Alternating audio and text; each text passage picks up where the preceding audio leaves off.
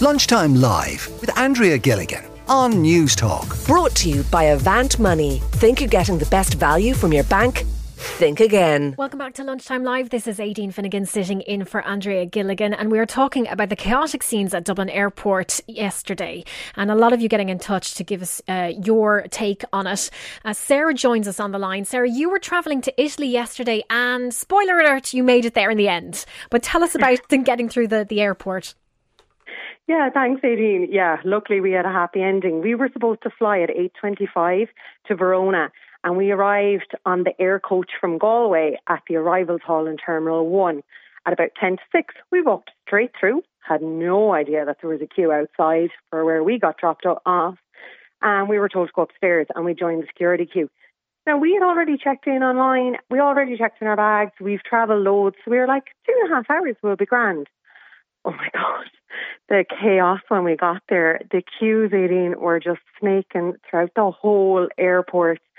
And after an hour of, knocking anywhere closer to security, we were like, I don't think we're going to make this flight.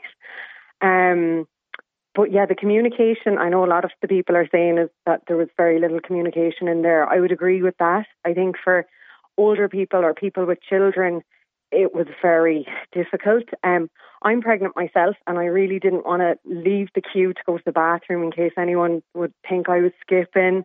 And there was nowhere to sit or anything.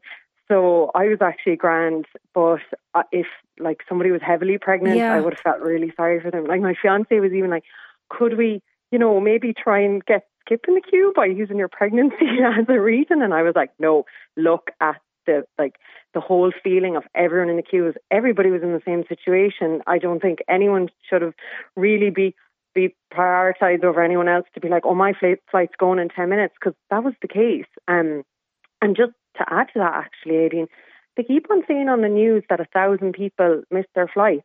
I mean, everybody around us missed their flight. I met at least 20 people afterwards who had missed their flights. We got rebooked onto other flights. People had missed their original flights. So if I met at least 20, 30 people who missed their flights, I think that there was a lot more than 1,000 people who missed their flights yesterday, to be honest. Even 1,000 people is a staggering number. If you think about what 1,000 people looks like, that is a huge amount of people.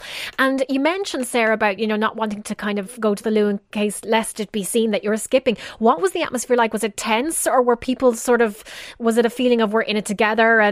Or did you feel like things could have turned quite aggro quite easily? Well, I think at the start, because the snakes were moving, we were all kind of in a, okay mood. I could see a few people were jumping the queue, asking people, can I go because of my flight?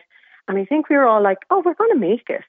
But as soon as we got to the security place where the scanners are to scan your boarding pass, that's where things got. Could you see how many of those were open? Because that is one of the details we can't seem to get out of DAA. How many, were they weren't all open, were they? When we went through, and I remember it was 10 to 8 because our gate was closing at 5 to 8, and we said, let's keep going and see if we can rebook. When we went through the boarding scanners, all of them were open. However, 2 of them were not working, and then people were trying to leave that scanner in that queue to get into the other one. When we got through and we got to the security part where they scan your bags and you walk through, I could only visibly see 3 open. And the really weird thing was that when we actually got our bags through, they decided to swab all of the bags of the 4 people in front of me and 3 people behind me, and I'm sure more than that. So I actually got delayed at the bag scanner for 10 minutes. My fiance ran up to the gate. He could have actually gotten our flight. Ryanair staff were really good. They were like, okay, we can wait 2 more minutes. But the guy swabbing my bag, even though I was begging him, could he please give me my bag? He took another leisurely, I'd say 6-7 minutes. Leisurely? So, there was no hurry on him? No, none of them there. And I could see people crying and begging, like, why do you need to swab my bag? Like, mine even had my company logo on it because I was bringing my work laptop. And he was like, yeah, that's great. And they were like walking back and forward really slowly. There was no push there. But I mean, there is a fine line between, making sure everyone's safe and moving people through the airport. But I mean, come on, in the circumstances, you would think they'd be able to hurry that up. So, Sarah, when you made it to Italy, or when you got onto the plane, how much time had you to spare? Or how fine was it? Well, no, actually, we didn't make our flight. Sorry. Yeah, we made another flight. So our 8:25 flight, my fiance could have got it. I didn't make it because my bag is being swapped. Yeah, okay, but the staff there said, go talk to our colleague over at this desk and he might be able to rebook you. He was amazing. He booked us on a 12 o'clock flight to Treviso. So that's not where we wanted to go, as Verona, but it was fine. So we arranged our transport on the Italian side. We actually got over. We met a bunch of other people who were being rebooked as well on flights. But when we were getting on the Treviso flight at 12 o'clock, they were saying to everybody, look, we don't know if everyone will get on this flight because it's overbooked. And then we were saying, okay, well, let's make sure we're the first in the line. And then, sure, there was loads of empty seats actually on that overbooked flight because all those people were probably still queuing. Yeah. My goodness. And then our flight was delayed. I assume because then what happened was staff had to take bags off the flight because of the people who'd missed the flight and maybe they'd checked in their bags. So, yeah. What a disaster. Especially if you're pregnant, you could really do without that stress. But I'm so glad you've made it over to the sun now, Sarah, and I hope you have a wonderful holiday. Thanks so much. Thank you very much for joining us and telling us your story. That's Sarah there. And we have a statement in here from the Transport Minister, Eamon Ryan, and the Minister of State, Hildegard Naughton, who met the CEO of DAA, Dalton Phillips. And as you heard Eamon saying the news there, they've instructed DAA to report back by tomorrow morning on solutions that can be put in place in advance of this bank holiday weekend to deliver an acceptable passenger experience for citizens and visitors departing from the airport. I mean, that is a tight deadline. We were going to talk now to Cathal Crowe, who is Fianna Fáil TD and spokesperson for aviation. Cathal, what do you make of that statement and what do you think is going to happen now with DAA? What it is incumbent on them to do? Hi, Dean. Look, I've been speaking with a lot of people who've had their flights missed. It's devastating, and cancellation isn't seamless. At the other end, there could be hotels that won't refund. There could be meetings missed. I know of one instance where someone was going to a funeral. They've missed that too. Absolutely devastating. Look, this has been a problem for several months. I was part of a meeting of the Oireachtas Transport Committee that met with Dalton Phillips and his Dublin Airports Management Group about 7 or 8 weeks ago. And they gave us huge reassurances that everything was going to be sorted, and they were actively pursuing many angles to sort this. And it's gotten worse, if anything. And I think the real solution to this, Aideen, lies in the state's other airports. I'm here at the moment in my home constituency of Clare. We've Shannon Airport here in the backyard. Parking is a lot cheaper. There are no queues. There is the capacity. And I think the answer here really lies in the state saying to Dublin Airport, if you're not capable of allowing the inbound and outbound transit of flights, which currently is the case, then airports such as Shannon and Cork and others have a capacity to take that slack. It will mean people don't miss holidays, and this awful first impression now that some people are getting of Ireland these past few weeks can be knocked on its head as well. Is it realistic, Cathal, or what are the logistics of actually making a change like that? You're going to need to have the airlines on board with that. And obviously, if you have passengers who decided their itinerary around Ireland, if they're tourists, basing it on the fact they'd be flying out of Dublin Airport, I'm wondering how realistic it is to divert flights. Well, first of all, if you arrive in Dublin Airport, you're driving laps and laps trying to find a parking space. That itself could throw you off by an hour. You probably then have 3 to 4 hours within the terminus trying to negotiate your way through the security system. It takes an hour and 50 minutes from the Redcar roundabout to get to Shannon Airport. But I mean, actually getting the flights, getting the airplanes and moving them. I'm wondering. Well, one of the things, I suppose, a practical way that this could be resolved, Aideen, is the Ryanair and a lot of the airlines have a change fee. So if you decide, obviously, at short notice, you need to change your arrangements, there's a penalty. At the moment, that's proving prohibitive. So if somebody wants to, like your last speaker, transfer to a flight to Treviso, you'll probably pay a penalty of a few €100 to get all your family member tickets passed onto the new flight. I think if Ryanair were to waive that for the next number of weeks, that in itself would be significant. People just want to travel. If it means them having to drive down and park in Shannon or Cork or Knock airports, I think they're up for that. They don't want to miss out on flights, and that's what's currently happening. It's unsustainable. But could I also say, Dean, that before we went into COVID, we had a crazy situation where 86%, and that's a fact, 86% of all inbound and outbound flights in Ireland were all funneled through Dublin Airport. That's the most dominant position of any airport in Europe. Other countries like Holland and Denmark saw this problem coming down the line. They've introduced national aviation policies that put a cap on how many flights fly into the capital, and it shares more out to the regions. It's more sustainable. It means that aviation becomes cheaper. It means that people can travel easier to other parts of Ireland in and out of them, and it alleviates the huge pressure that the capital city is on. I mean, that is a very fair point. DAA absolutely could have foreseen that this would happen, everyone trying to get away this year. And they had a year to prepare for it, really, because lockdown and restrictions and all those eased from last summer. So there's nearly a full 12 months there. Your party is in government now. What can you do to make sure that people's rights are... I mean, the consumer rights around this, you might have heard Sinead Ryan, our consumer expert, saying that it's a bit of a grey area because the airline didn't renege on their promise to take people away. It was the airport authority. So how can we make sure that people get their money back?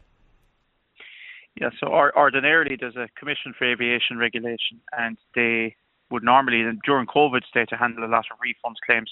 But you're correct, this isn't the case of the airline letting it down, it's the airport system letting people down. So Dublin Airport Authority have rightly said they will compensate people.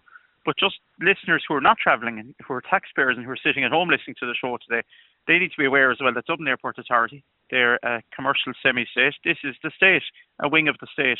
And we can't be in a sustainable situation for weeks and months of the summer where Dublin Airport, on behalf of the state, are constantly refunding people. That's not what it's about. And the other thing from a consumer's point of view is that there is no law in Ireland that makes your hotel in Italy, Spain, or wherever you're going to refund you.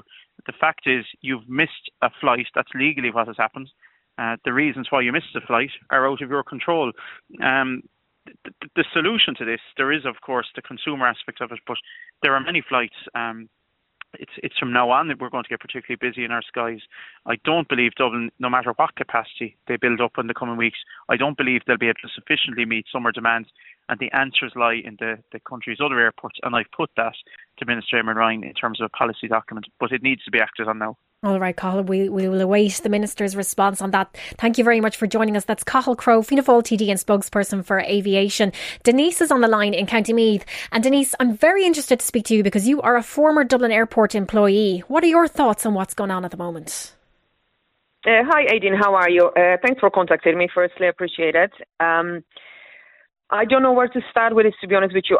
When I've seen the pictures online of all this situation, I actually thought it was some kind of joke until I contacted one of my ex-colleagues, and I was informed that's daily reoccurrence now at the moment. So I think it's unacceptable and embarrassing for Dublin Airport, which is international airport with two big terminals.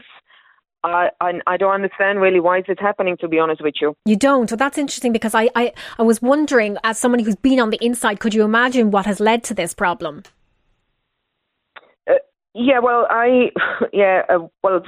we know that it's the staff situation at the moment. As you're all aware, lots of staff were let go during the COVID, which is understandable as well.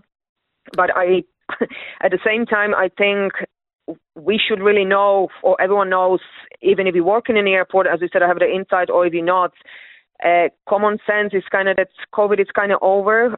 The restrictions were lifted, in January, February, we kind of getting back to kind of normal. So should normal person, everybody expect that perhaps the airport's going to get busy now? You need to get a staff well in advance. We know the numbers of flights. DA knows that well in advance, so does the airlines and everybody. So you need a staff. As a few people said before the phone calls I was listening, that there was only few amounts of, let's say, check-in area, a few of security areas open.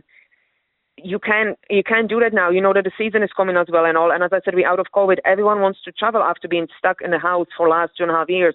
So surely you need to supply the staff first. That's the main issue, so they can actually operate and run it properly. And Denise, why did you, were you let go during the pandemic, or why are you no longer working for the airport? No, it wasn't my case. I wasn't let go. I was on a sick leave for a bit, and then I decided that, I just resigned myself there last summer. So that was my situation at the moment. Was there a big change in working conditions that you think might have led to people not going back to the airport?